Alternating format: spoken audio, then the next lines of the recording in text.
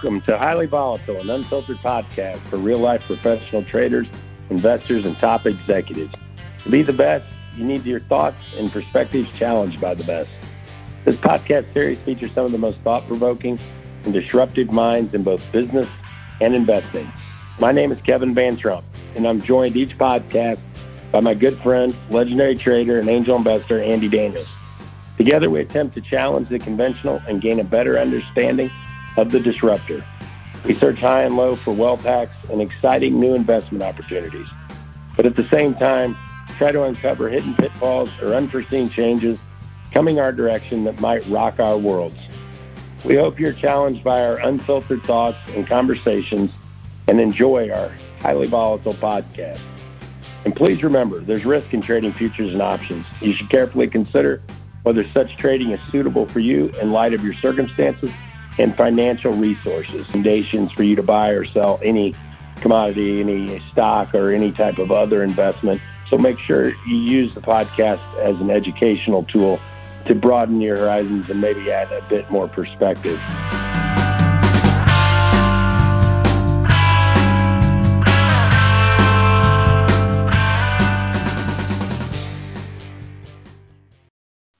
Hi, folks. This is Kevin Van Trump with another edition of our Highly Volatile. Today I have my son Jordan on the line, so we were going to do a little Thanksgiving special here, just kind of let everyone know where we're at with our positions, maybe where we've shifted a few investments around the last couple of months, both Jordan and I, and done a few things. So we're going to talk about Bitcoin. We're going to talk about real estate. We're going to talk about soybeans, corn, wheat, the usual, where we see some things heading, and, kick things off with that. So, Jordan, what are you hearing? Jordan's been at the office most of the time. Michelle and I have been hunkered down out by the lake house and are here most of the entire time. I shouldn't say some of the time. So we've been out here the whole time. Jordan's he's flown, traveled around. My daughter just got back in. She was down in Texas for a little bit, and she's been traveling around as well. So knock on wood, everyone is healthy, doing well. Kids think they had it early. Like Kennedy was in Italy and in New York. Jordan was in New York and in Canada and Phoenix. So, I suspect they were both probably had it. They were sick and down for a little bit, but recovered well. Michelle and I, no signs as of yet. So we're hanging in there. But I will say this, and Jordan, you're probably hearing the same. We have had more farmers and more of our farming friends these last few weeks, kind of really start to see it blow up out in their areas. Nothing you guys haven't heard yourselves. So our schools are actually still open. Our high school's playing for the state championship here in Missouri, the big class. And I know we all kind of laugh. I mean, miraculously, our football team has had no cases, I don't think. Maybe a couple of JV players or something, but we've stayed in the game. So we'll see what happens. They play this Saturday. And, like I said, it's been sad for a lot of the kids in some of the high school sports and college sports and things, but it looks like the communities are trying their best to move forward. So what are you hearing, Jordan, from people calling in the office? I guess calling in wise,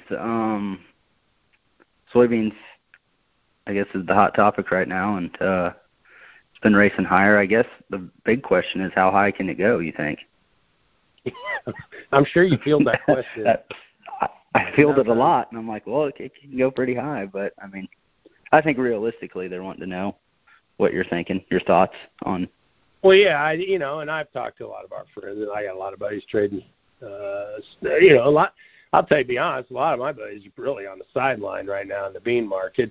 We've been in, we've been out, we've been in, we've been out, and it's kind of got us a little bit perplexed up here.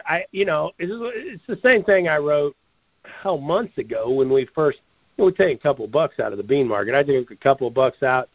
I blew out at about 1160 right after. I didn't blow completely out. I blew out about 3/4 of all of our positions right after that USDA report. My goal early on, months ago, was I was going to try and hold into the end of the year a long position that we had started, and I caught a little help from guys saying, well, I dipped a toe in the water. Well, that's just how I like to do it. When we're trading at the lows or near bottoms, I hate trying to pick bottoms and just load up. I am not good at it. So what I do is I put in a small position If we break, I'll add to it and continue to add to it. Or if we start to break out and see breakouts on the charts, I will add into that momentum to it as well to build a larger position. Now, if we chop around in a range, I usually don't do that well because I'll be adding and then we'll break back, and then I'll be adding and we'll break back. But that's not my theory on trading. My theory is you catch 3 or 4 of the big movers in any given year. You'll have, a lot of losers. You try to keep the losers at a scratch at best, or somewhere around small losses.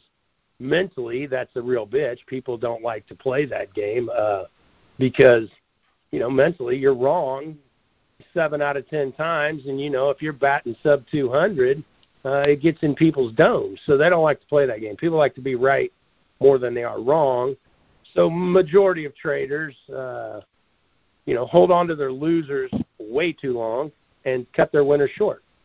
And I've told you and told your sister and the rest of the family, the whole key is you have to let your winners run, and you got to cut your losers. It's how you manage the losers is what it all comes down to. Shit.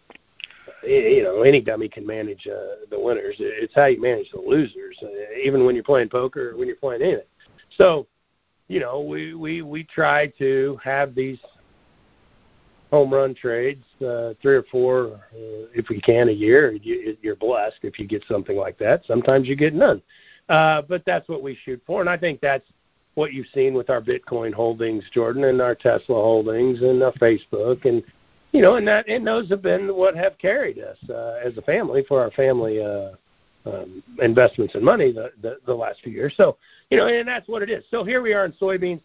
We were hoping maybe all the stars would align when we were trading sub $9. Hey, we're getting down here to low level. If weather, if China, if this, if that. And so you start to build a position. We build the position, and all the stars align, and everything comes to fruition. Call it luck. It is part luck. It's the horses got to come in, and they got to come in and like betting on a trifecta or superfecta. They got to come in the order that you need them to come in. So that plays out. I get the gift that I was hoping for from the USDA.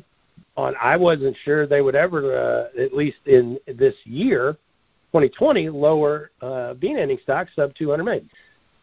And the question is this, and this is the tough one that I have this conversation with a lot of people. They're not going to show a negative carry. I know there's some traders out there right now that pencil in the bean market at a negative carry. Okay, awesome. But they're not going to show a negative carry. What has to happen in a free market, at least it's my opinion, they're not going to show a negative carry. The market prices have to rally high enough that it rations demand. Now, when you start playing this game, that's what I'm saying. We had reasons to be long, and as those wild cards started to be flipped over, we check our list. Well, now I'm up in here to a level where I don't have that many more things to check off. Now I'm just playing a guessing game. Well, I don't like that. So I don't like playing guessing games as well. And, could this thing go to 13, 14, 15? Hell, sure it could. I'm no one to say it couldn't. But I'm not wanting to put up a whole lot of real money to see. And that's where I'm at. I don't know. When you get to these levels, and the market's job at this point is to ration demand, domestic and globally. You don't know. I'm hearing that the Chinese ports, they're fairly flush with beans. Their crush margins have gotten hammered as of late. And hell, are they going to wash some sales? Are they going to cancel some sales here in the U.S. and roll them? Are they going to roll them forward? I don't know. I don't know that for a fact, but I know this. I don't want to be holding a bunch of long positions or a bunch of unpriced or unhedged beans if that card gets flipped over and then South American weather improves.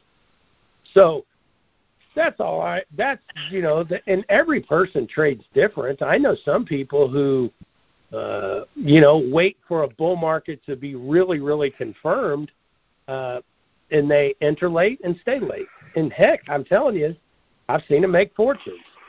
I like to intend to be, I don't say I necessarily like it because it can be painful.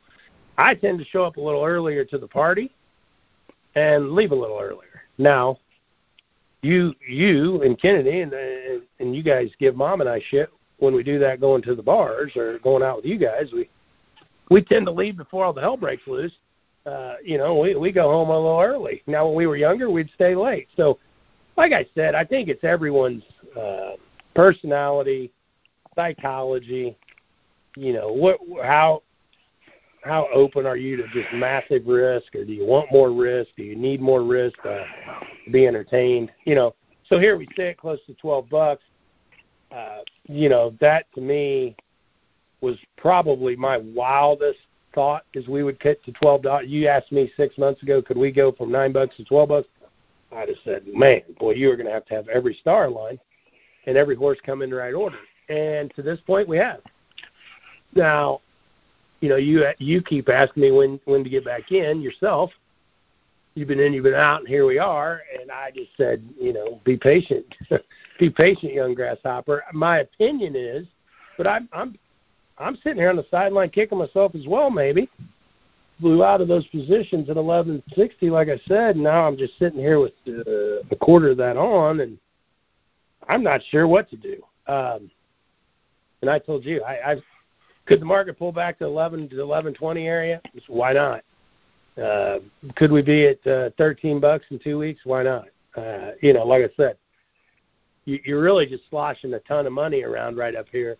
And I think it all is going to hinge on, obviously, South American weather, which they're saying is going to be dry for the next 10 days. But if the forecast changes, all of a sudden, here we go. And if you see global buying or global buyers are a little spooked here and need coverage, they're going to step in underneath this thing and support it every break. We broke this morning down to, we broke down to 11.74, and now we rallied back a dime, 12 cents after the break. Seems like every break's being bought. Now, how long does that continue? How long do you have every break being bought? Don't know that answer either. Like I said, the end game is it's always the most bullish at the top. It's always the most bearish at the bottom. When you suck every bull into this thing, it's over. You'll have no more money flow that can push it higher, and there will be, and we'll start to tumble. And that's all I'm trying to do. So, my goal on our beans, I said this months ago. This will be the first year in, 11 years, maybe 12 years, that we will be sold out of beans. My goal is to be sold out of beans before year end. And I think I had a couple guys talking to me. We may need to readjust and talk to our accountants some more too. If Biden takes the White House and how we play that forward, whether I need to make the sales on the 31st or we need to make them and hold them to the 1st. Same with some of the hedges that some people may have. If you got some losing hedges in place, I'm not sure if you better hold those, like say if you got July hedges that are in place and you got losers. I don't know if we're better off to hold those through to the 1st of Jan to take that hit next year, or you got bigger gains this year that you need to take. I don't know. There's just a lot of moving pieces right there. You ought to talk to your accountants about. At least I've got to call into ours to figure all that out. I'm not really certain. So it feels like taxes aren't going to go cheaper for anyone. So I feel like you can, maybe think about that a little bit. So I'm going to try and get sold out of these beans. I got 20% left to price. We have a floor under everything as far as beans and corn in this year's crop. And I'm going to hold the corn. I can just jump right into corn real quick, Jordan. I know some guys have called in, and it'll be short. I promise I won't go this long. But, my thoughts were I'm really surprised we've seen corn run this hard this fast. Obviously, beans have helped pull it higher. I do believe there's a longer-term corn story being demand-driven out of China. I think China's going to continue to be a buyer of corn. I think South America, Brazil's going to use a lot more domestic corn. They're having some issues with sugar right now, production that maybe they're going to need to hold back more corn for ethanol. That's one thing. You may have issues with the bean crop that, since it was delayed in planting, you could see it run out longer. If it all of a sudden gets really wet and they have problems getting the beans out of the field, maybe that impacts second crop corn in Brazil, which would be a big winner. I was hoping I thought maybe we could get to this, 450 range in July by Feb, Jan, Feb. Hell, if it keeps going at this pace, we'll be here in 2 weeks. So my thoughts were, I thought about, what do we got, 35, 40% left to price of corn. I wanted to sell out of the beans early, hold the corn. I thought there could be a corn story a little later. And start moving that corn. We get July up between 450, 460 ranges in that 460. My opinion, you look back in history, you get above 470. Well, you really need a lot of horses to come in the right order again. You have to have a South American weather story. You have to have global demand improving. You have to have the funds wanting to be long commodities. So those are all in the cards right now. You have to have an inflationary type of everything kind of maybe in the cards. But then you also need a U.S. weather story on top, which could be developing. I'm telling you, I don't. Some of these drought maps, from what I'm talking to and the people I'm talking to, some of the drought maps aren't showing, in my opinion, how dry it really is in some places. Illinois, Iowa, because there's some places that are dry, obviously through the plains and in the southern plains. So, the horses are on the track, and they're kind of in the right order here without question. I just don't know if they stay in that order as they cross the finish line for each individual person on where they need to price their corn or their beans. So that's what I'm saying. That's really what you're trying to determine. You got to – I always start with time. What the hell's my time frame? When do I have to have this moved? How much do I have to have moved? And then I start to back into that. Jordan used to ask when he was younger, we first started, like, what's your price target? I don't really have price targets. My targets are more time-oriented and time-related. And with these times, that allows me then to start to maneuver and sector off the amount I need to sell, which is second important. And then once I have that determined, then I start to forecast what can my price do during that time frame with this many bushels at risk or to be sold. So remember, I think that's one of the biggest Achilles heels of the farm. They never really factor time in. Time, when you price, we were talking about options. When you price an option, there's two parts to the equation. Time is extremely important. Price can be what it is, but if you're going to, 4 years out or 4 days out, that's going to make all the difference in the world on the actual price you have to pay for that option. So all I'm saying is, I think first and foremost in any marketing program, time has to be of most importance. And the problem is, every advisor or all these advisories are in all these other places. It's all cookie cutter programs that it's supposed to be. We're making a sale. Even mine, I tell people, people should just be voyeuristic of what I'm doing. That doesn't mean that's what you should do. They have to understand it. Your time frame could be way different. Your storage could be way different. So when you hear someone say, "Hey, we're selling 10%," that doesn't necessarily mean that doesn't mean shit to me. Because if I need cash flow for different reasons at different times, well, hell, you got to readjust. You got to do things differently. You got 3 daughters being married, all in the same year. Well, shit, you're probably not making your time frame is going to be a lot different than my time frame, I would suspect. So I'm just saying, time comes first for me, then the number of bushels I need to move during that time period, and then I start to forecast the order the horses can come in, and then I place the bet. So that's where we're at, and I hope that clears that up for most folks. I'm sure it provides a little explanation. So I don't, for folks that want to take the risk or they got bushels left, they're just wanting to shoot dice. Hell, you can go out there now. I just looked in July. I was telling Jordan, we were talking about some of our bushels. You can buy like an $11 put in July beans and sell a $13 call, and I think you collect a nickel on the thing.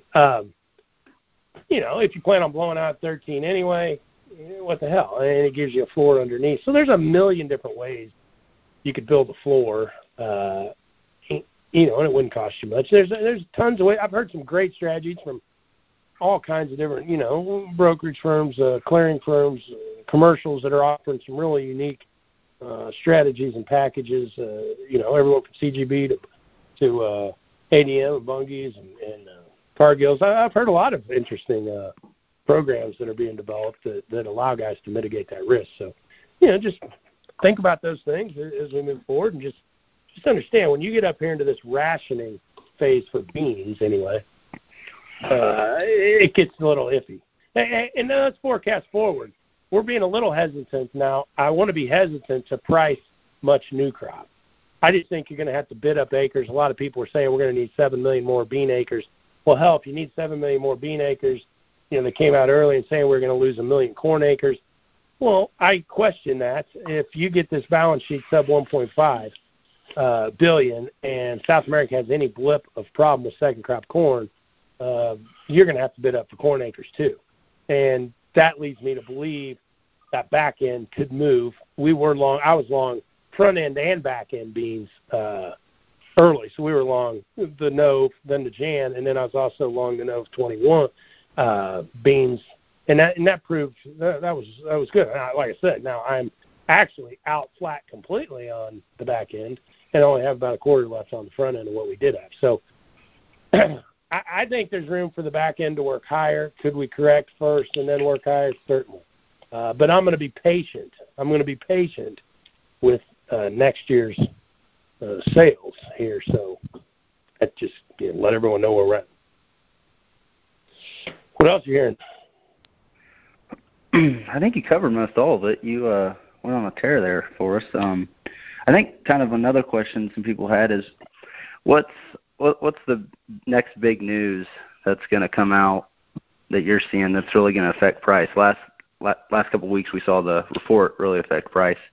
We're waiting for the next report. We're waiting for South American weather. We're waiting for China news on buying. You pretty much. I mean, obviously, any of that stuff can happen tonight or within the next hour, but what do we think is going to come first, I guess? Yeah, it seems like nearby everybody's just watching South American weather. That's in everyone's, on everyone's radar. I personally, I'll just be honest with you, I'm not really a very good weather trader. I never have been. I don't know whether I buy into the hype too much because I like a good story, so I get overly hyped up, or I don't know. I'm just notoriously not a real great weather trader. So when I get the weather tailwinds that push us higher like this, I feel like we're in a demand-driven market. And all of a sudden you got some extra hot sauce thrown on with this weather story. So, I think the demand's going to keep the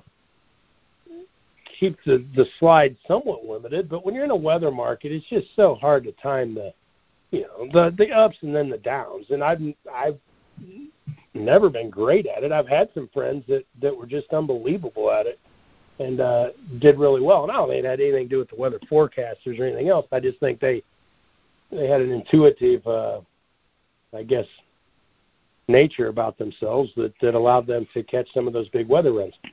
And like I said, this could be the start of a huge weather run. I don't know. I just know for me personally, I'm not that good at the dismount on the weather. And I always laugh at that. I say, people used to give me shit when I first started at the Board of Trade, and they'd say, hey, you don't get any style points in this business. So, and I've learned that they're right.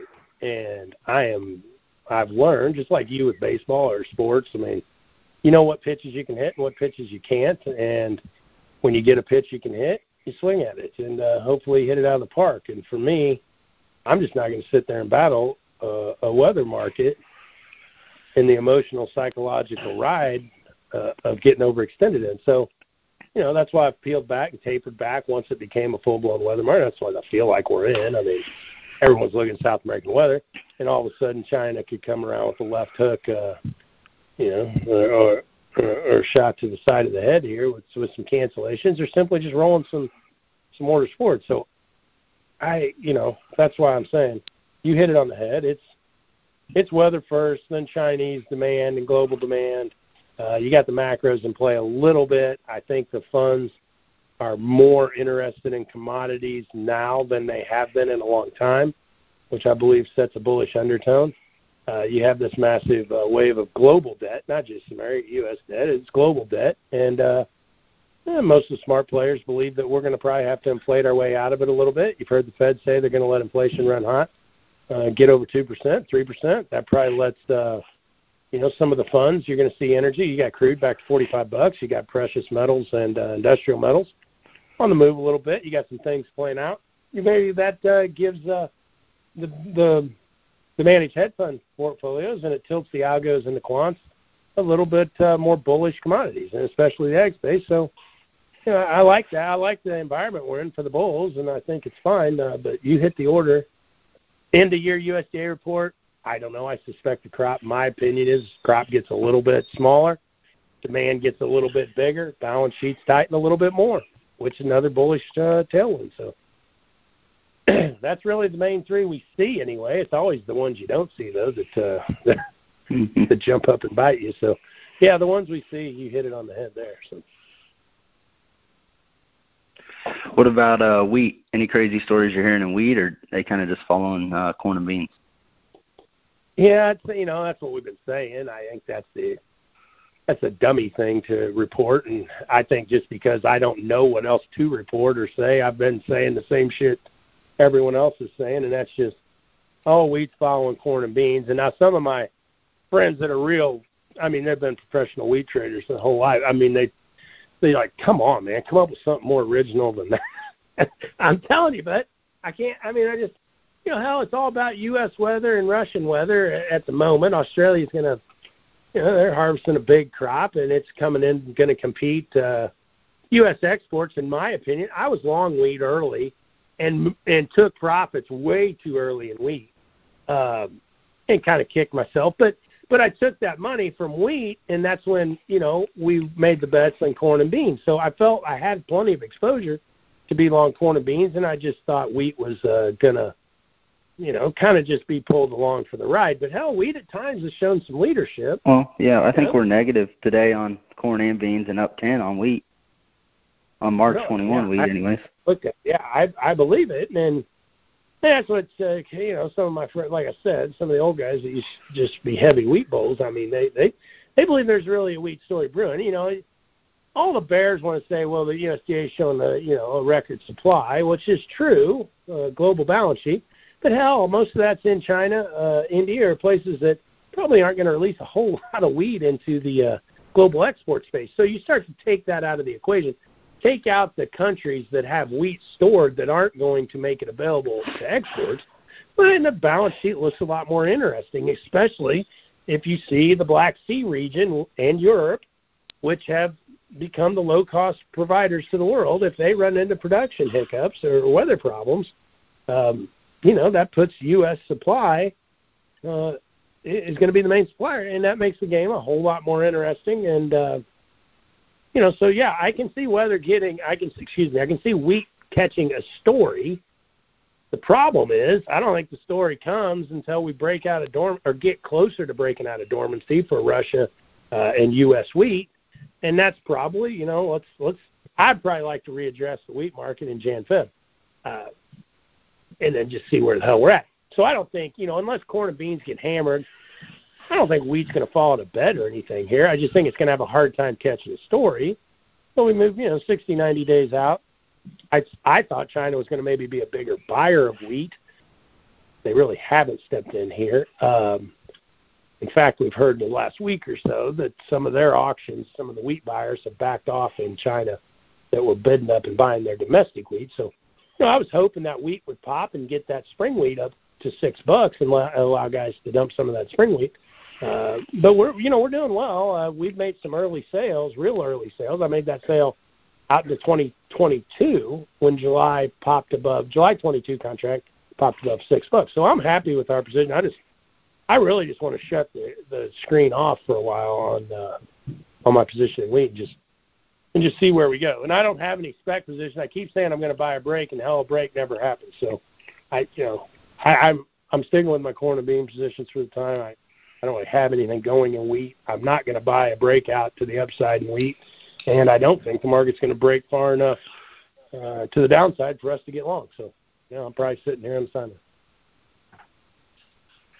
That's about all I got on my end, question-wise. Yeah, cool. Let's talk, what do we want to talk? Hell, turkeys, Bitcoin, Tesla, getting over here into your neck of the woods. Yeah, Bitcoin's been ripping. Bitcoin has been ripping. Yeah, I read Jordan. What did we get to today? We were up to almost 19.5 today, and the high on it's just short of all-time high is 19,900. Yeah, Jordan started calling me, oh, hell, when we broke 2 years ago, Jordan was giving me, I'd stayed in my original Bitcoin position, still have them, still have Bitcoin Cash off the split, the fork, all that jazz. I got lucky, in my opinion. We were early in, not super early in like some people, but we were fairly early. I wrote it up, and I remember telling Jordan, I went to work out at the gym here locally, and we're in a small rural area. I was up there, and this was when we peaked last time. And I was working out, and I'm not shitting you. I had 7, 8 guys, and they don't know what I do. They have no idea what I do. They don't know anything. They think I'm some dummy from out in the woods out here or something. But I heard 7 of them. And I think one guy worked at an automotive place. One of them worked at the bank. Couple, just a couple blue-collar guys. I mean, they were self-proclaimed Bitcoin geniuses. And I said nothing. I'm just listening to the conversation, and them not knowing that I own, and trade cryptos pretty heavily at the time. And they were telling me how high it was going to go, and they all own it, and this and that. And it's just blah, blah, blah. I get over to my wife after she gets off the treadmill. I said, we got to get the hell out of here. I got to get to a computer. She's like, what are you talking about? And I said, no, I'm serious. I got to get the hell out of here and get to a computer somewhere quick. I got to sell this Bitcoin off. And she's like, why? And I said, well, we're in the middle of the Midwest, out in the middle of nowhere. And I got a bunch of knuckleheads up here telling me that, acting like self-proclaimed Bitcoin geniuses. I said, I am telling you this is the high. I've got to get somewhere and sell this shit off. I probably wasn't 3 days later. Remember, Jordan, when I told you? I said, we got to be done. Crash. I remember sitting in a bar. Listen, I'll go back as far as this with you. I remember sitting in a bar with Andy Daniels in Chicago. We were at a top producer seminar conference. We were sitting in a bar, and there were several farmers that had come up to us. And we were all talking. And I'm not shitting you. 3 or 4 of them said to us, they were needing to make their runways longer out where they were at because they were all buying new planes. And I remember Andy, he's sitting there with drinking his hand. He looked over at me and he's like, are you hearing the same stories I'm hearing? I said, yeah. And he's like, top's in. He's like, sell the shit out of this market, right? Just top is in, I'm telling you. And I said, what are you talking about? And he's like, I'm telling you, when people get like this and everyone thinks they're smarter than the market and everyone's making these big plans with all this money they're going to make moving forward, he's like, that's it. That's the top. And I said, are you kidding? He said, no, think back to when we were in the, when we were in the dot-com crash. Him and I, we worked together then, too. I mean, we were hearing everybody. I had every taxi cab driver pick me up at Board Trade, or every guy, when we went out to restaurants and everything else, telling me that, self-proclaimed stock market geniuses again, telling me to buy this, buy Yahoo, buy AO, do this, do that. Sure shit. I mean, it wasn't a few months later, here we came tumbling down. So, I'm telling you, I that was lucky. And then Jordan started harping on me when we broke. He's like, we need to buy some Bitcoin. He had gotten out of college and started trading more. So he opens his Bitcoin. He opens his Coinbase account, and he started buying Bitcoin. And we were much cheaper at that point. And I bought a little bit more than I. Yeah, we've been getting in since about 7,500, 10 grand. Yeah, and well, then the other night, well, it was a couple weeks ago, he kind of gave me shit. And when you can really, add some more, so I went a little more aggressive and bought a pretty big chunk at about 15,000. Now I'm just going to ride it up. And then I got out of some of that yesterday, the day before or something?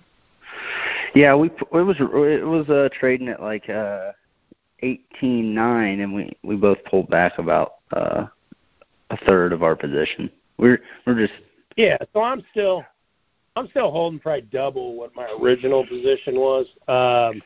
I just told Jordan I was listening to a couple really good chart guys that I know, and I'm not a big chart. I used to be. I used to trade all technical and shit. That was a learning experience several times.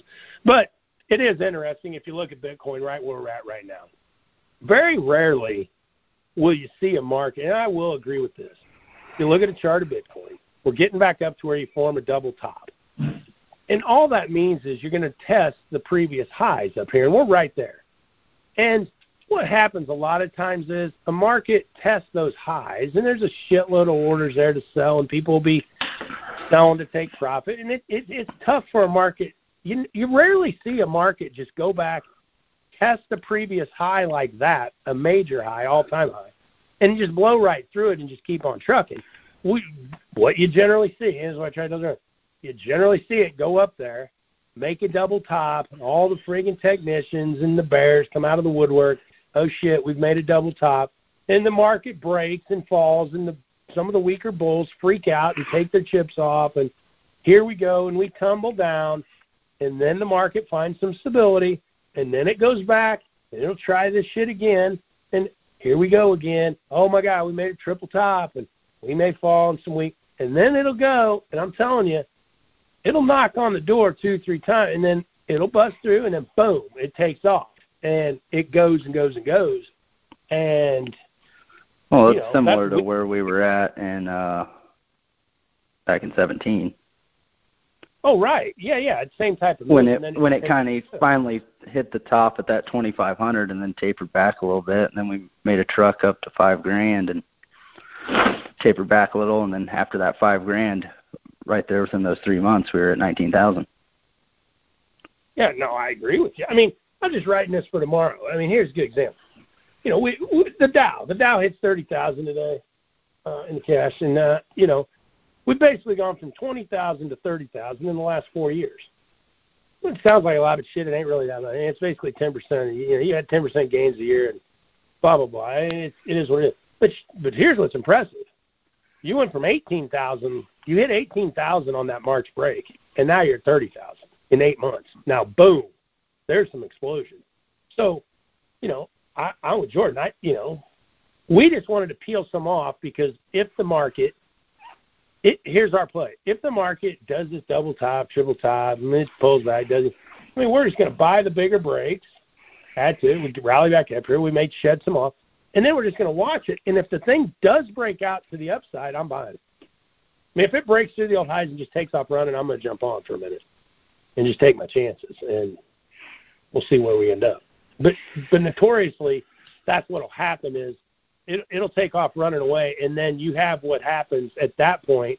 Nobody wants to be short it with stolen money, but not a lot of people have the balls to get in, and they're hesitant. And when they hesitate, the market just starts taking off, running away from you, and you have people chasing it at that point, and that chasing it is what propels you, to a really high market multiple. So, that's kind of where you're going to play it. One question I had for you on that was how volatile was it back in 2017? I mean, were you making legs higher every day, or was it chopped around a lot?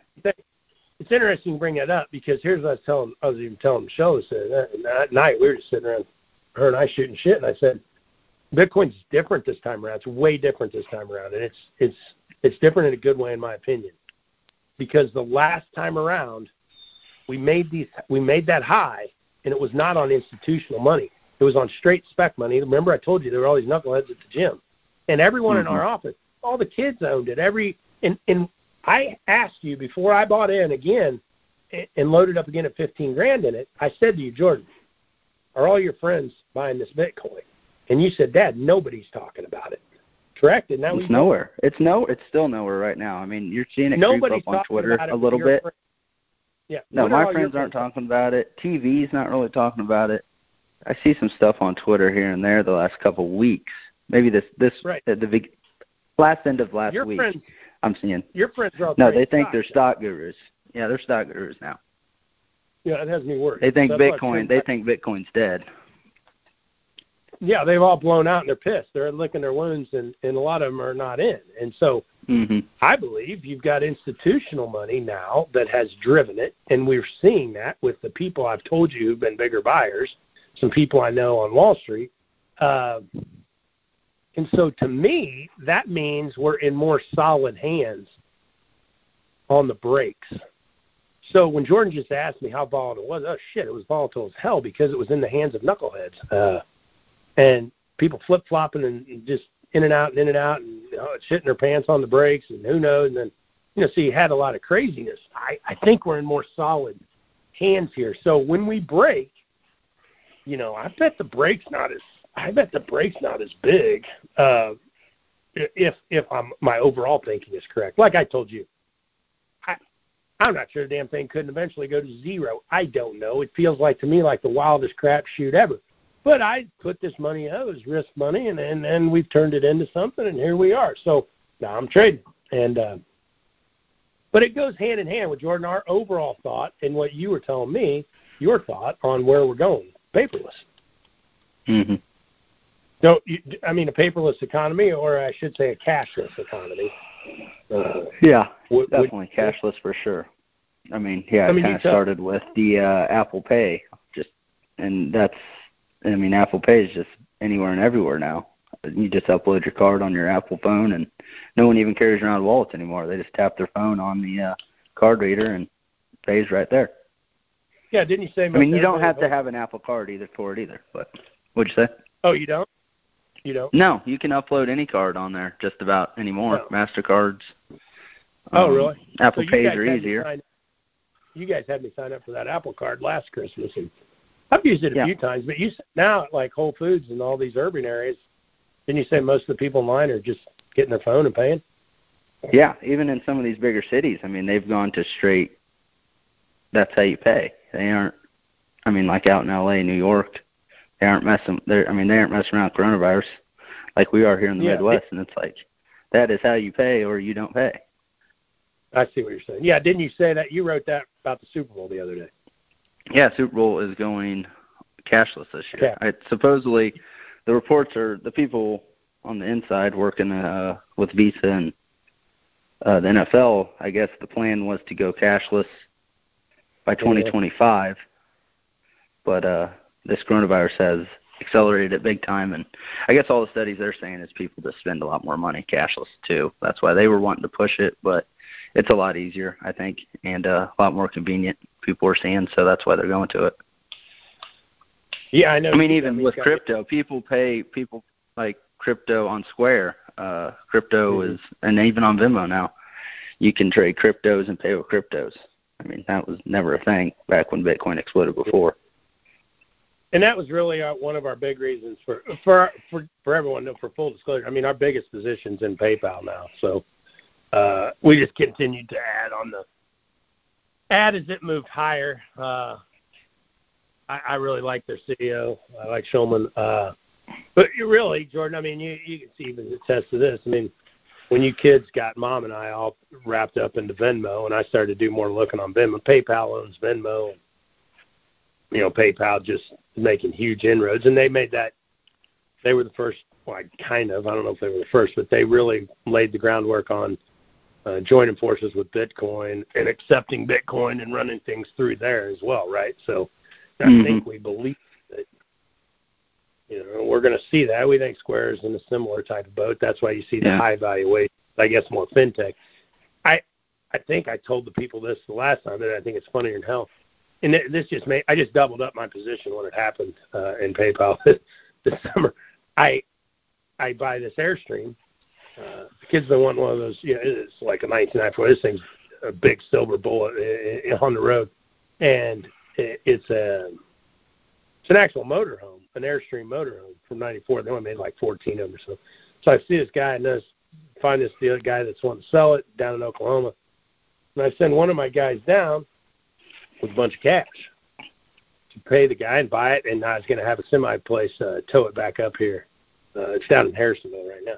So I said, go down there taking this bunch of this cash and pay for it, get the title from the guy, and bring it back.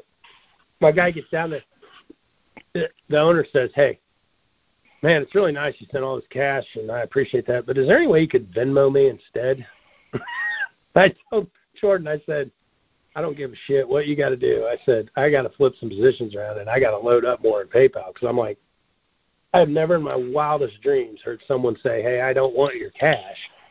Just send me it over, the phone, Venmo." So I just Venmoed it right down to him. But he just said it was so much easier because where he banks, he was a younger guy. I don't know, he's in his 30s, 35, but kind of an outdoorsy guy and everything. And he just said where he banks, he likes to travel around the world and do different things. He doesn't bank anywhere that has a brick-and-mortar location. So he's like, the cash is really a pain in my ass because he's like, now I got to go get a money order, cash your check, then I got to deal with that, then I got to take cash, then scan it in. And he's like, just Venmo it to me, and I'll just shoot it right over into one of my banks. Hell, no problem to me. And so that's what we did. And I told Jordan, I'm like, that's nuts. And then Mom and Kennedy were going around, off Facebook Marketplace. They were buying different things for our properties and our Airbnbs and our different places. And nobody wanted their cash. Remember, they had to just all pay by Venmo. Porch pickups and all that different Well, I mean, we see it with our rental properties too, people wanting to pay Venmo instead of check, and dealing with Airbnbs even now. Check or cash isn't a question when we're not dealing with people through Airbnb platform. It's, "Hey, I'm going to Venmo you." So, I mean, it's easy because it's instant, but I think another thing that proves we're going cashless even too is, I mean, I really honestly couldn't tell you one of my friends that owns a checkbook. I might be the only one. Checks aren't a thing. Checks are not a thing anymore. When you were a kid, people don't know how to write them.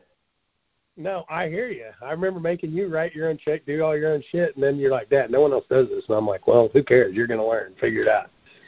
Well, yeah, I mean, it's definitely something you need to do in business, but, I mean, as a consumer, just everyday workers, the checks don't exist. I mean, it's not a thing Kennedy anymore. Was saying when she was down in Dallas, she was going around, a bunch of people thought they were big high rollers, and she's like, "Shit, we'd going everywhere," and all these people were all wanting these bottle services. Like they're big shots. And then she's like, "We ain't sitting down in 5 minutes." They're all chiming, "Hey, you going to Venmo me your part? You going to Venmo me your..." Well, yeah, look at Kennedy. I mean, it takes her 3 months to cash a check. Oh, yeah. My dad goes nuts, doesn't he? My dad, just for everyone, my dad down in Florida, he's old, and he'd send my daughter, birthday for something and send her a check, and she won't cash it for 3 or 4 months, 5 months. I mean, it isn't that she doesn't need the money. She just never, ever goes to the bank. Well, now the bank allows you to scan the checks in these last few months and everything, and so that's all different, but it is interesting. No one, you kids, none of you.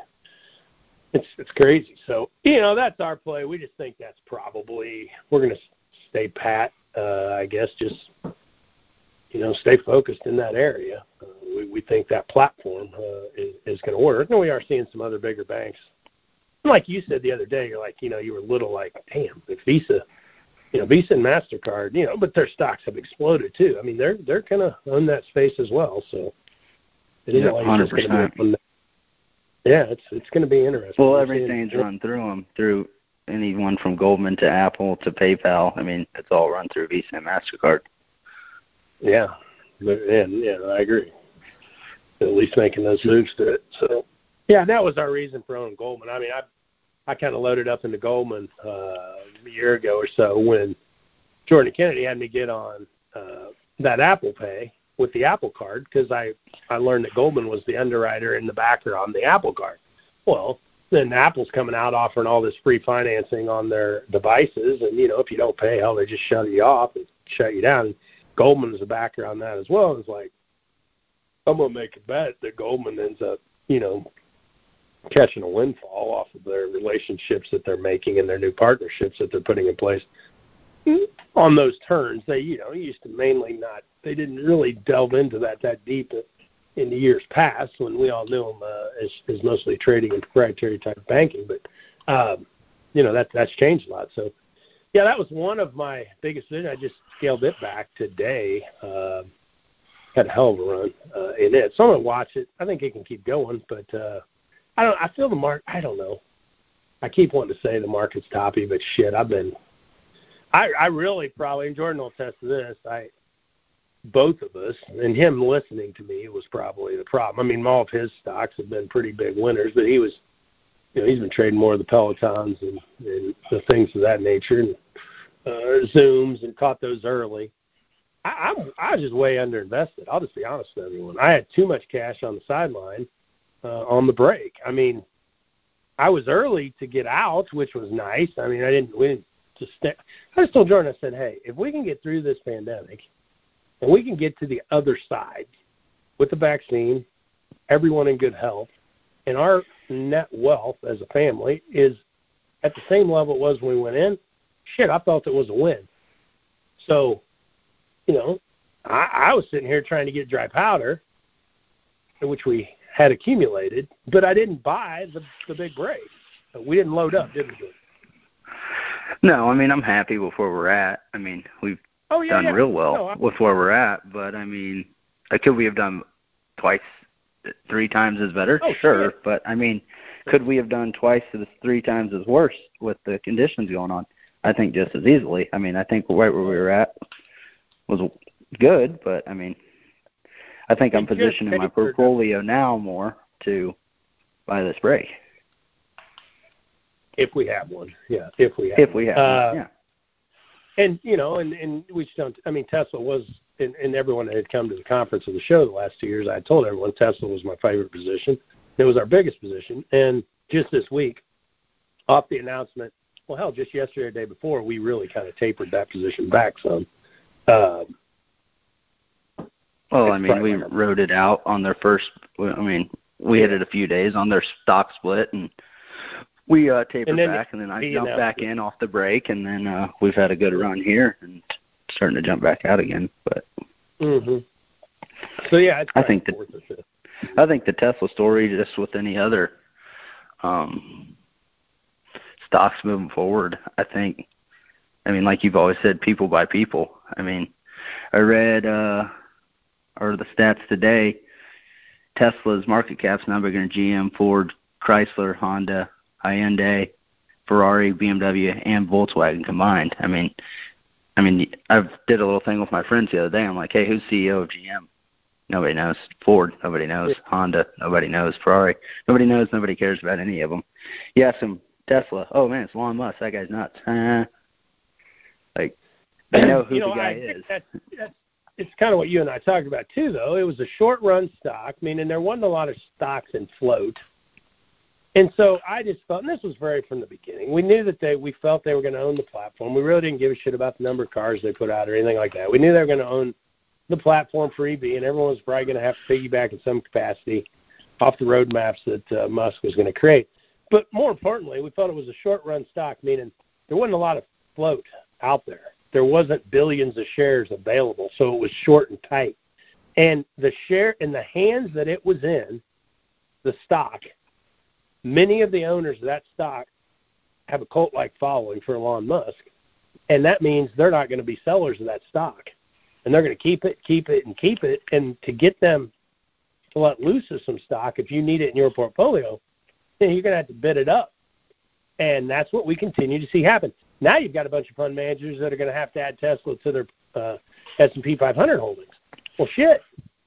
The split scrolled me up a little bit because I wish they wouldn't have split, because it just put more stock in circulation. And I like it when they keep the float low, and it makes it tough to get it out of their hands. So that was our move with Chipotle for you. Chipotle, shit, guys, go look at the amount of float on Chipotle stock. It's nothing. I mean, it's nothing. There's hardly any stock in circulation. And a lot of those people, again, are cult-like followers, and it's tough to shake it out of their hands. And so, you get stocks that have billions and billions of shares issued. It's you don't get those massive, crazy runs. You need a short supply. The key ingredient, Jordan, you need a really short supply of the stock, so a short float. It gets in the hands of holders that want to be really tight-fisted. Then all you got to do is catch one story, one bullish. It's like our space holding. So we own space. What's it called? Virgin. What is it called, Jordan? Virgin Galactic. Yeah.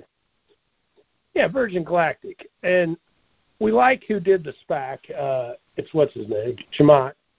And he partners with Virgin guy. Richard Branson. Richard Branson. And it's a super short float, and it's a sexy story. So you got two high-name individuals that are promoting it. It's their business and their company. They got a hell of a board with big names. And you're sitting here with, I don't even know, you got under, the float's tight, not super tight, but it's small. And you catch any story, it may be tough to shake the stock out of the hands of some of its holders. So, we're going to sit here, and it's crazy. And, I mean, they got some big aspirations to fly people to other planets or something. I don't even know what. But I just like the setup. I like the story. And I like I said, I like the tight supply. So, that's something we're just taking a shot on. High flyer. But. Yeah, I think the cult-like following is definitely something to pay attention to moving forward. Not just Elon Musk, but I really started paying attention to it a few weeks back when they announced the virus cure or the vaccine. Peloton started getting just hammered. 2 days in, I think the second day in, they were down like another 15-20%. They come out and announce a partnership with Beyonce. Uh-huh. And all of a sudden, the stock's up 15% on the day, like a 30% swing all of a sudden. And I started looking at more collaborations people have been doing. Gap did a collaboration with Kanye West back in June, and they're up 160%. 160%. Crocs, the Crocs shoes, they did a collaboration with Justin Bieber in October, and they're up 60% from October, just here in a few months. I mean, and I'm telling you right now, Gap and Crocs don't have no cult following because people listening to Kanye West ain't shopping at Gap.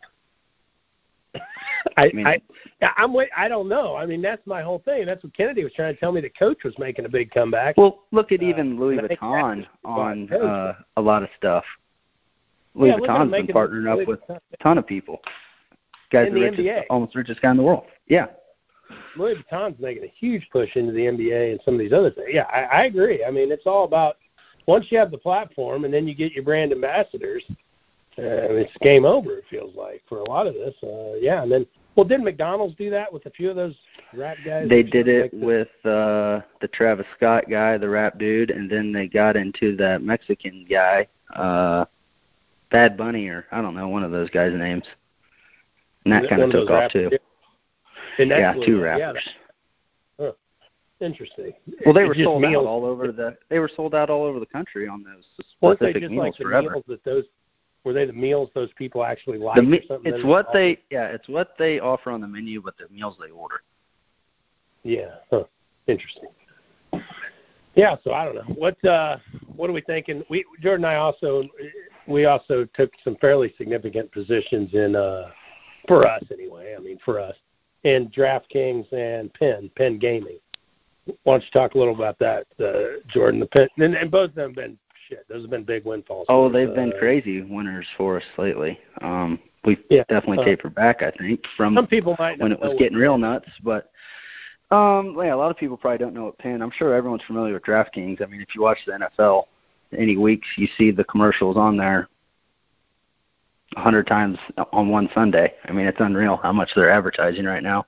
And they're partnering with anybody and everybody from Caesars to they have the brand ambassadors. They're all over the NFL. I mean, they're in front of people watching the games. I think they are going to be, in the long run, they're going to be the go-to platform for online betting, sports betting for sure. I don't know. They're getting into some more. And you can bet on anything. Yeah, you can bet on anything and everything. And they have a huge integration with fantasy. So these fantasy nuts, they get on there as well. And you can build fantasy lineups and bet on that and get in pools with. I mean, what's kind of cool about their platform is you can bet $1 to $2, get in a pool with 500,000 people, and all of a sudden you're playing for $1 million. All you're putting up's $1. Oh yeah, you told me you did that a few times. So you just set your you're just picking a team for that week.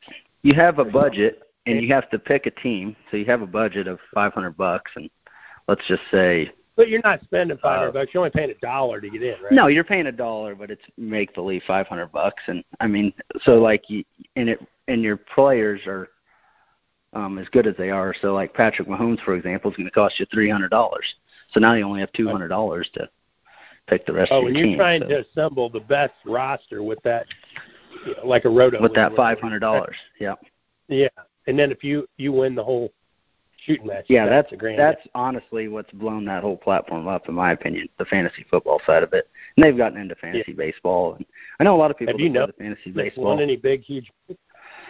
Yeah, I mean, even you can place, so like where they get you is you could place like in the top 100 and win $10 or $15 on your $1 to $2.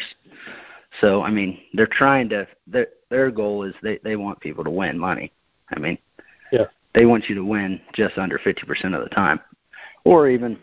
I mean, it's not really their money. I mean, they're getting all the advertising fees and all that on there, so they want you to win.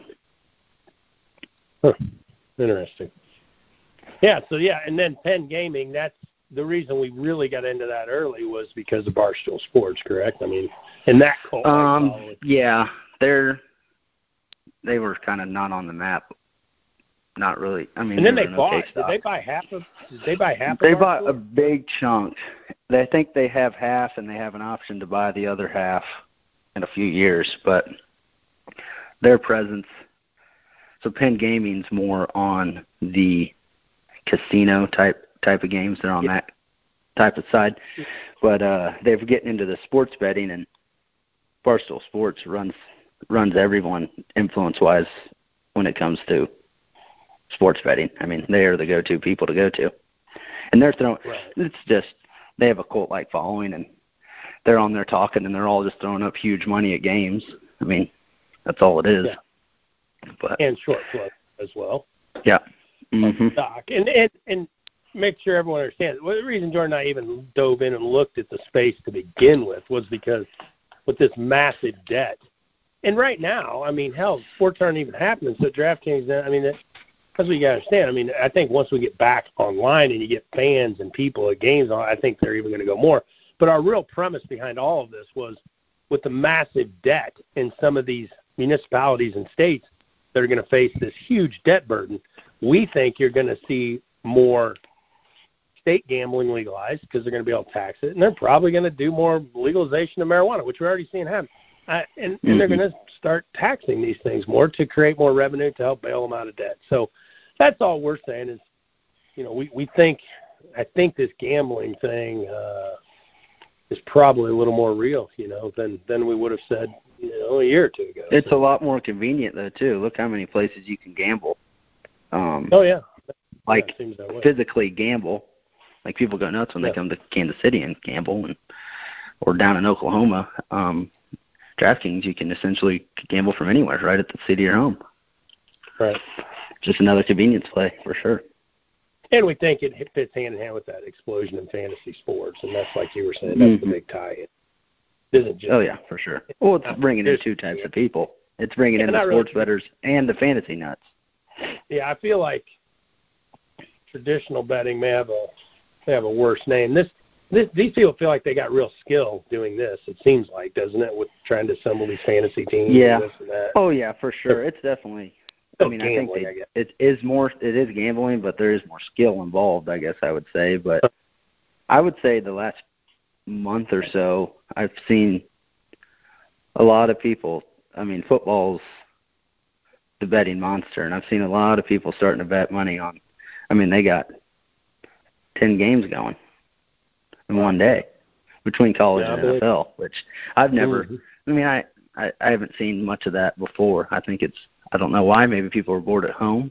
I don't know, but I'm hearing a lot more betting on the weekend. I guess maybe it's weekend during the day. They're really big into college and NFL. So. Yeah. So that's real. What else do we have? CrowdStrike. We have. Yeah, that's a new position. Yeah, Yeah, we had that. We're up, I don't know, maybe we're up double digits in it, maybe 8-10% somewhere there. But I think it's just more of a internet security type, more of a spin on the security side. If we think more things are going to go virtual and be more online, which is the obvious, obviously security is going to become a major concern, and it already is. So I think they're one of the supposedly one of the leaders. I think it's just a priority for a lot of major businesses. I mean, look at what happened to Target when they got their security breached not too long ago. Okay. Yeah. I mean, their stock got killed, and I mean, people were getting money stolen out of their credit cards and all that. I mean, and I don't think there's a whole lot of competitors in the space with the CrowdStrike thing. I think there's only two other people. They have a pretty big lead. Palo Alto and the some sale company it's called. I don't know what it is either. Not Salesforce. We missed that boat. We always kick ourselves. We were in it religiously. I was in it early, got out, took profits, and never got back in. And that one I'm kicking myself on. So, but it is what it is. So, I own a bit of Berkshire shares. I bought some on the break. Hell, Buffett's sitting on just such a glut of cash. It's very interesting to see how he plays that. But that's kind of one of my more value plays. I did buy Boeing on the break, not on the big break. I was in it from about 140s. I did get out when we got back up here just above 200. I don't know. I probably maybe should have stayed in. I'm not sure. I'm a little edgy right here on this thing. I don't have any short hedges on. I've just tried to trim back to some of our most favorite long-term positions. I'll try to add to them if we break, I guess, in the market. But I'm just going to kind of have a little bit more trader mentality as we're up here at the all-time highs right now. So, that's how I'm playing that out. Let's probably wrap it up, I guess, with some real estate. And Jordan and I went in partners. I don't know if we've told everyone this. We went in partners and bought what was the oldest firehouse in Kansas City, remaining firehouse. It was 18. Can't remember now. It was just 1890s, 85. Yeah, 1880. Right there. Yeah. So we just Jordan's been heading that project up, trying to restore it. We just got done with a bunch of sandblasting on the outside and trying to do a bunch of brick repairs. And those old buildings can get a little tricky. Some of them. This one is like the one, the other historical home we have in Kansas City. They're 3 bricks deep on all the walls and everything. So, I mean, it starts to get a little expensive. But it's a great location right down from this, it wasn't Sprint Center now. It's called something else. But block away from T-Mobile Center. Yeah. Hell, when anybody's in town, they ought to come there. We're gonna transform it into like an art gallery / Airbnb where people can stay and stay in that. We've transferred several of our places and units. We sold off some of our smaller single-family things, not all, but some, and we've been focused more on buying multi-purpose, multi-use type historical buildings mainly, and making the move with those. And the Airbnb thing's been really crazily good for us anyway, but a lot of it has to do with location. I kind of was writing that for tomorrow's report, just on what we've been. I've learned my lesson. I believe I'm not buying bargains. I don't really buy. When people say, "Oh, that's just a great deal." Well, a lot of times it's a great deal because it needs to be a great deal. So I prefer Michelle, and I've learned our lesson. Michelle's been in real estate forever, so she's kind of our advisor. I just think you got to buy location, and location tends to bail us out every time. If I didn't buy it at maybe the exact right price over time, location really bails us out. So, we focus mostly, and Jordan will tell you. I mean, I told Jordan, I said, this bottom line of real estate is this. This is my perception through life. People have either made their millions because of real estate, or they've taken their millions and put it in real estate. So I see real estate as a highly important tool for all families and all kids and people to learn about, know about, and whether it's, Michelle and I are looking to buy some more farm ground or some farm ground out here. I bid on a golf course out here during the pandemic, and sure as shit, and I bid on it early, and they were just having an explosive year, and the guy would never accept my offers, and I think he ended up taking it off the market. He had 36 holes, and I was going to buy an 18-hole section that sat off to the side. It was beautiful, but everything, it was all irrigated to the tees, the greens, and everything else. I was going to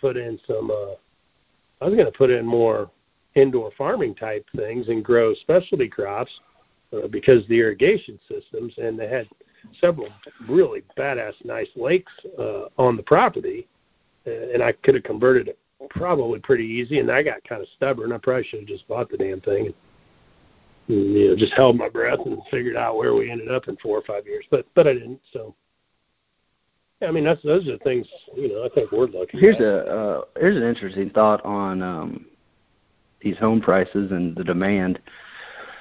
When you were 25 to 30 years old, were a lot of people buying rental properties or talking about buying rental properties? Well, that happened into the housing bust, and you told me all your friends are doing that now, going to these classes and courses. It's huge. I mean, yeah. I mean, where was that? Where were you at back in your day? I mean, well, that in my age and group. You're probably right. It probably did happen in like 2001 or 2, maybe 2002, 3. Because, so we started developing a building. We were building single-family homes, multi-families, and we were doing some development properties as well. And, it was just a freaking heyday from 2002, 4, 5, into 6, and peaked in 7, and really real estate peaked in 6. But, it was nuts. Well, think back to what Pop told you. My wife's dad, he bought freaking rental houses when he was an insulator. We never had any. Our families didn't have any money. Her dad ballsed up and bought rental properties on a credit card. And I'm not shitting you. Turned it into something fairly substantial and huge from where he had come from. I mean, had ended up, he rolled that up and bought 25, 30 rental properties at one point or more, and then sold that off and bought the mutual fund store and things of that nature. So, I mean, I don't know, Jordan. Rates are super cheap. I don't see housing prices breaking a whole lot. I feel like the demand. Well, that's what I'm saying. I mean, we obviously have the millennials moving out and buying the houses, but I still think this investor wave of real estate and all these real estate shows and people on YouTube making money. I mean, it's got these people in almost like a fantasy land, I feel like, of if you own real estate, you make money. I mean, you automatically make money. Yeah. That's why Mom and I sold that. I mean, we sold off a lot of those individual properties and decided we would focus on some areas where where we saw some more depreciated value, we felt like, at least. And I think something we need to pay attention to moving forward with our properties and even with the Airbnb stock, as I've talked to these people, and I'm like, well, what are you going to do if you don't? Because these are just average, everyday people buying these properties, and they're paying their own mortgage, and then you got rental property mortgages. And I'm like, well, what happens if you can't rent this place out? Oh, I mean, I'll just throw it on Airbnb. And that's everyone's answer lately. I think that's everyone's answer. I'm with you. And now we're seeing Airbnb prices drop. That's what I'm saying. It's all about location. For us, right, we discussed this. We only bought properties, multi-use properties, around venues. I mean, we tried to buy properties that were around venues. I've talked to some other friends that have way millions more than I have. And some of their biggest windfalls were buying the right property locations. Like we strategically tried to buy some things in anticipation that the Royals may move downtown Kansas City. That would be a big windfall for us on some of those properties. With the rail, with the rail going in, what the hell's that thing called in Kansas City? Streetcar. We bought, with the streetcar, we bought those properties knowing that the streetcar was going to go in and it'd be running right in the front door. Okay. I mean, to me, those are strategic plays where Airbnb or traffic is going to hold up. Your buddy's just buying random houses and paying inflated costs for shitty-ass rehabbed homes. I think it's crazy. To me, because just like you said, I'll just Airbnb it. Well, you will until you won't. Exactly. Until the bank has it. You will until you won't. I've learned that lesson so many times. And then, until that, then the bank just steps back in and says, thanks for playing. So, I'm hesitant to even think about that. I don't even want to. Yeah, I like our play of being patient, and I think there is going to, I don't know when, and maybe I'm lost it, but I feel like there will be a fallout of these businesses at some point in these bigger areas. There's just no way they can survive with no traffic, no one coming in, the restaurants. And I think there is a huge play of, if the city allows it, buying the commercial properties when there's a lot available and turning them residential. Yeah, and I told you we already had some banks calling us, telling us, we want to put you guys on a short list because they just told us, Michelle and I, to just be patient, and in the next 6 months there's going to be a lot of properties come available at discounted rates because they're already seeing really stressed lenders that are calling in asking for forgiveness, or borrowers, I should say, asking for forgiveness and forbearance. So there's no question in my mind. And Mom and I have been driving around a lot the last I'll just put it months. this way. These restaurants and places are hurting. We're starting to, I think, around down here, we're seeing them close down. And I'm telling you, the last 2 weeks since this second lockdown, more and more, there's more this last weekend that came out yesterday saying it. Well, we're going to reopen March 1st. That's our plan, is reopen March 1st. Sure. So that's their plan. And I've been, Children's Mercy, I told the Children's Mercy board reached out to me about the giveaways, charity giveaways with the Airbnb. I've called some of our restaurant friends and other restaurants. I cannot get anyone to pair with us to do they're wanting to do they're calling it a play and stay. Like they get to stay here and have some food catered in for 10 to 20 people, have a little event. Right. Yeah. Every restaurant I talk to, hey, we're just trying to make a sale. We're in no position to be doing any charity work. Right. So and it's sad. They're hurting. Yeah. And Michelle and I have driven around. Like I said, I've never in my lifetime seen more for lease, for rent, and now starting to be some things come up for sale. And just like you were saying, there may be. I've seen more for lease signs than I've seen ever in my life in some areas around. You're every other building for lease. Mm-hmm. I think it's starting to shake out pretty good now. So it'll be interesting to see how long some of these owners can hold their breath when they stay underwater here. I don't know. I think it could get real shaky as we turn the corner and start to reopen and move past this forbearance forgiveness program. So be a little hesitant. What else? Any tips? You got any turkey tips for us there, bud? Turkey tips. Yeah, I've been on a deep frying turkey tear. Jordan went on a kick. Yeah, Jordan went on this big kick to. So he got this badass smoker down at his place, and he's always wanted to have a barbecue restaurant. He's all into this barbecue. Him, we always have been, and we're going to try and have a tent in Memphis in there, or a space at Memphis in May. Hopefully, talk Andy into giving us his or getting us in there, and it'll be fun. Hopefully, it'll be Farm Tank, FarmCon, Van Trump Report sponsored, and Ag Swag, and hell, we move. We'll have that, and maybe we'll have one with American Royal, and people can come over. But Jordan's gotten into this deep frying turkey kick now, so he's been practicing on all these turkeys. He's been practicing on all these turkeys, and me and Michelle, he's like, come down, get this turkey. I got too many turkeys. He just keeps deep frying his turkeys. And there's homeless guys all around his place in downtown Kansas City. He's just out there giving them leg, give them this, give them half a turkey, give them a whole turkey. I'm like, I had a few lined up one night thinking it was soup, and I'm like, come on now, this smells a little better than soup.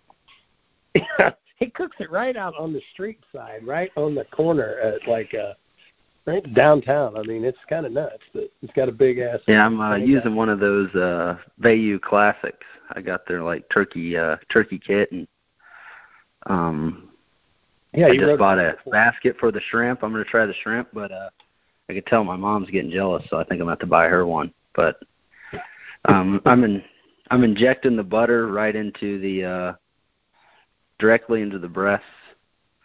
I do about a half of half a bottle of that squeeze butter, and then I'm putting some seasoning on it. I kind of got a mixture of all the barbecue places seasonings around here. I got Arthur Bryant's, Slaps, and Gates. I got them all kind of mixed up, salt and pepper it up real nice, and then throw it in the deep fryer. I kind of let it sit. You got to let it marinate. I figured out. You got to let it sit for at least an hour or two. The turkey, you can't just throw your stuff on there and throw it right into the deep fryer, or just comes right off. There's no real taste. But throw it in there for every pound. It's 3.5 minutes in your deep fryer.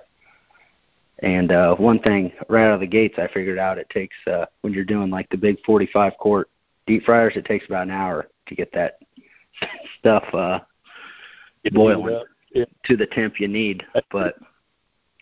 And then I even got it broken down to the type of turkey, and we're going to try these fresh turkeys Thursday, but Butterball seems to be working the best for me.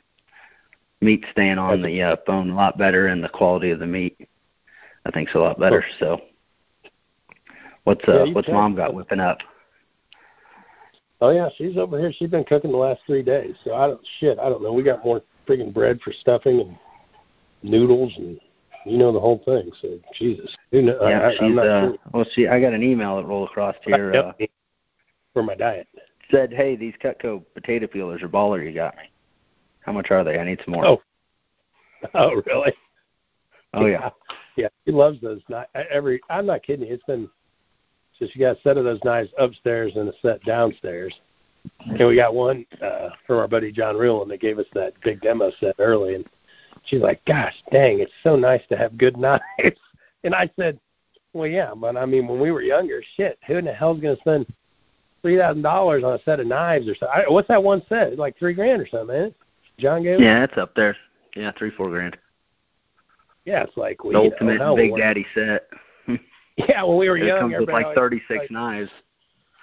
You need to get some really nice knives, and it's like, well, shit. When we were young, we didn't have no money. We didn't have no money to pay attention. Not alone buy a $3,000 set of knives. So, Mom thinks this is the greatest thing ever, having this awesome knife set. So, you have had some people buy that though through AgSwag and stuff like that. Yeah, I just had a guy buy a big set. Big set yesterday, and I was like, hell, might as well just buy one of them cutting boards too while you're at it. And he's like, sure, throw it in there. So whoever's getting that present's real lucky. That reminds me, I would have loved to have had that idea John gave us when I was younger in the salesman. And guys, understand, I did that. Jordan and I, I'll give you that rundown, and we'll wrap it up and be done. But the AgSwag thing, you guys understand and know. I mean, I was looking for something to leverage to sell, so I could maybe at one day be done writing this damn report every day and take some of the pressure off of writing the report. So if we could pivot to something and generate revenue for our family, we I wouldn't have to do it. So I always said, Jordan, like if we could, sell seed or maybe we could do fertilizer. Well, every time I even think about something like that, I just know it's going to piss someone off or it's going to disrupt the apple cart. So I tried to think of an area where, we wouldn't piss anyone off and just help everyone. And then we come to that conclusion. A buddy of mine was I told you guys, CEO of American Identity. They sold American Identity for like $8 billion to Staples. But their main thing, they just did all the swag for like John Deere, ADM, Harley Davidson, all that. And that company ended up being worth that much money, just crazy.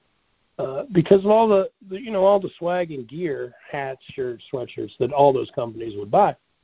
And either give away or give to their employees or give to them things. And we don't think we'll ever get to anything like that. But we thought, hell, if we could help people in the ag space, give cool gifts, and we've paid our price and learning curve on what's cool gift and what isn't, and what falls apart and what doesn't, and what's a piece of shit when you have it sent to someone and what isn't. I told Jordan I hated nothing more than calling places. I couldn't even understand half the people on the service line. Like I said, the service desk was in India, and I'm trying to get something embroidered. I'm trying to give a gift to someone, and things getting shipped the wrong place, wrong logo on it, doesn't have this, and it's just like, what a nightmare. I always felt like, man. So I just told Jordan, if we could help people with that and in that space, that would be awesome. And what did we launch last year?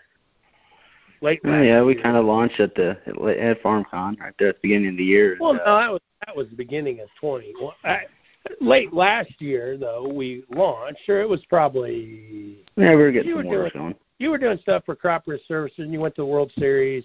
CGB and College World Series for them. You're doing stuff for CGB and some of the other folks. And we did about. I had Jordan do the books. We did about a couple 100,000 in sales that first few months of 19, and then we turned to 20, and that 20 was going to be our kind of soft, real official opening. Our first event we were going to have a booth at was our My FarmCon event, and we did that in January. In February, we had a couple of things. We didn't end up. They'd got moved or canceled. We went down to the Super Bowl, and we had a lot of things lined up, and everything got canceled and shut down. So, we really have. You could say we crashed and burned until about August. Not a whole lot happened on that side. No, until about August. We've really picked up though, and I've been grateful for everyone reaching out. Tell people. I mean, if you think about it, all the corporate. Think about how this impacted. All those corporate golf tournaments canceled. All the corporate events canceled. Jordan has a lot of friends in that industry or whatever. The supply. Hell, Southwest used to buy, just tons of items from one of his buddies. I mean, they all just canceled, just dried up, done. And so a lot of our vendors and suppliers that we use, I mean, they shut down, done. We couldn't even get patches for some hats and shit. A lot of vendors are struggling right now. I'm having a tough time with Richardson. Yeah. They've transferred into the mask making business now. Yeah, and they quit doing the hats for a while. I just bought a ton of hats, and now they're sold out again until January. On all the basic hats anyways. Pendleton's having a tough time sourcing stuff for their blankets. Filson's starting to run out of some stuff.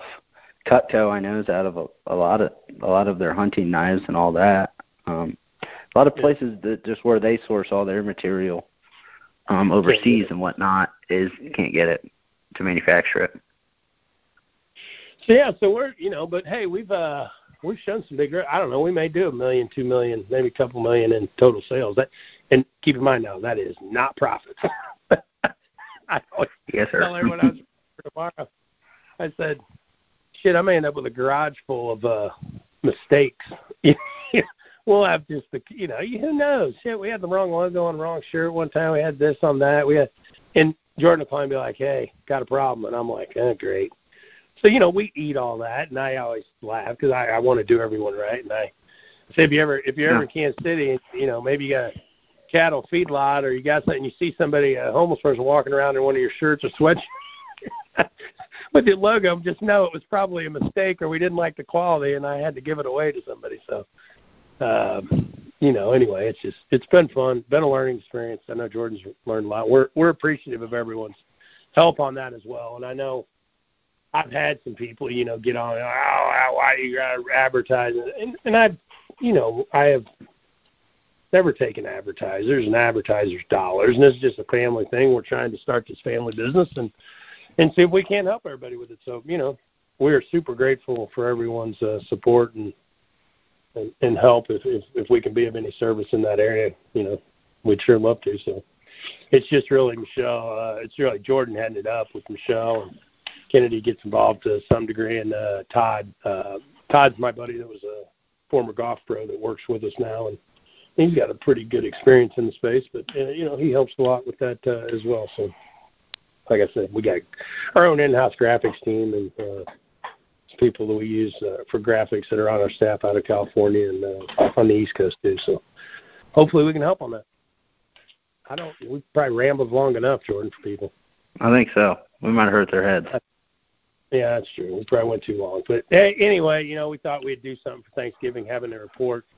Hope everybody has a safe, Thanksgiving and has fun with the family. And I am positive and certain we will soon be past all of this. And hopefully things get back to some normalcy and I can see everyone soon. And hopefully, like I said, see everyone's smiling faces. So Michelle and I appreciate it.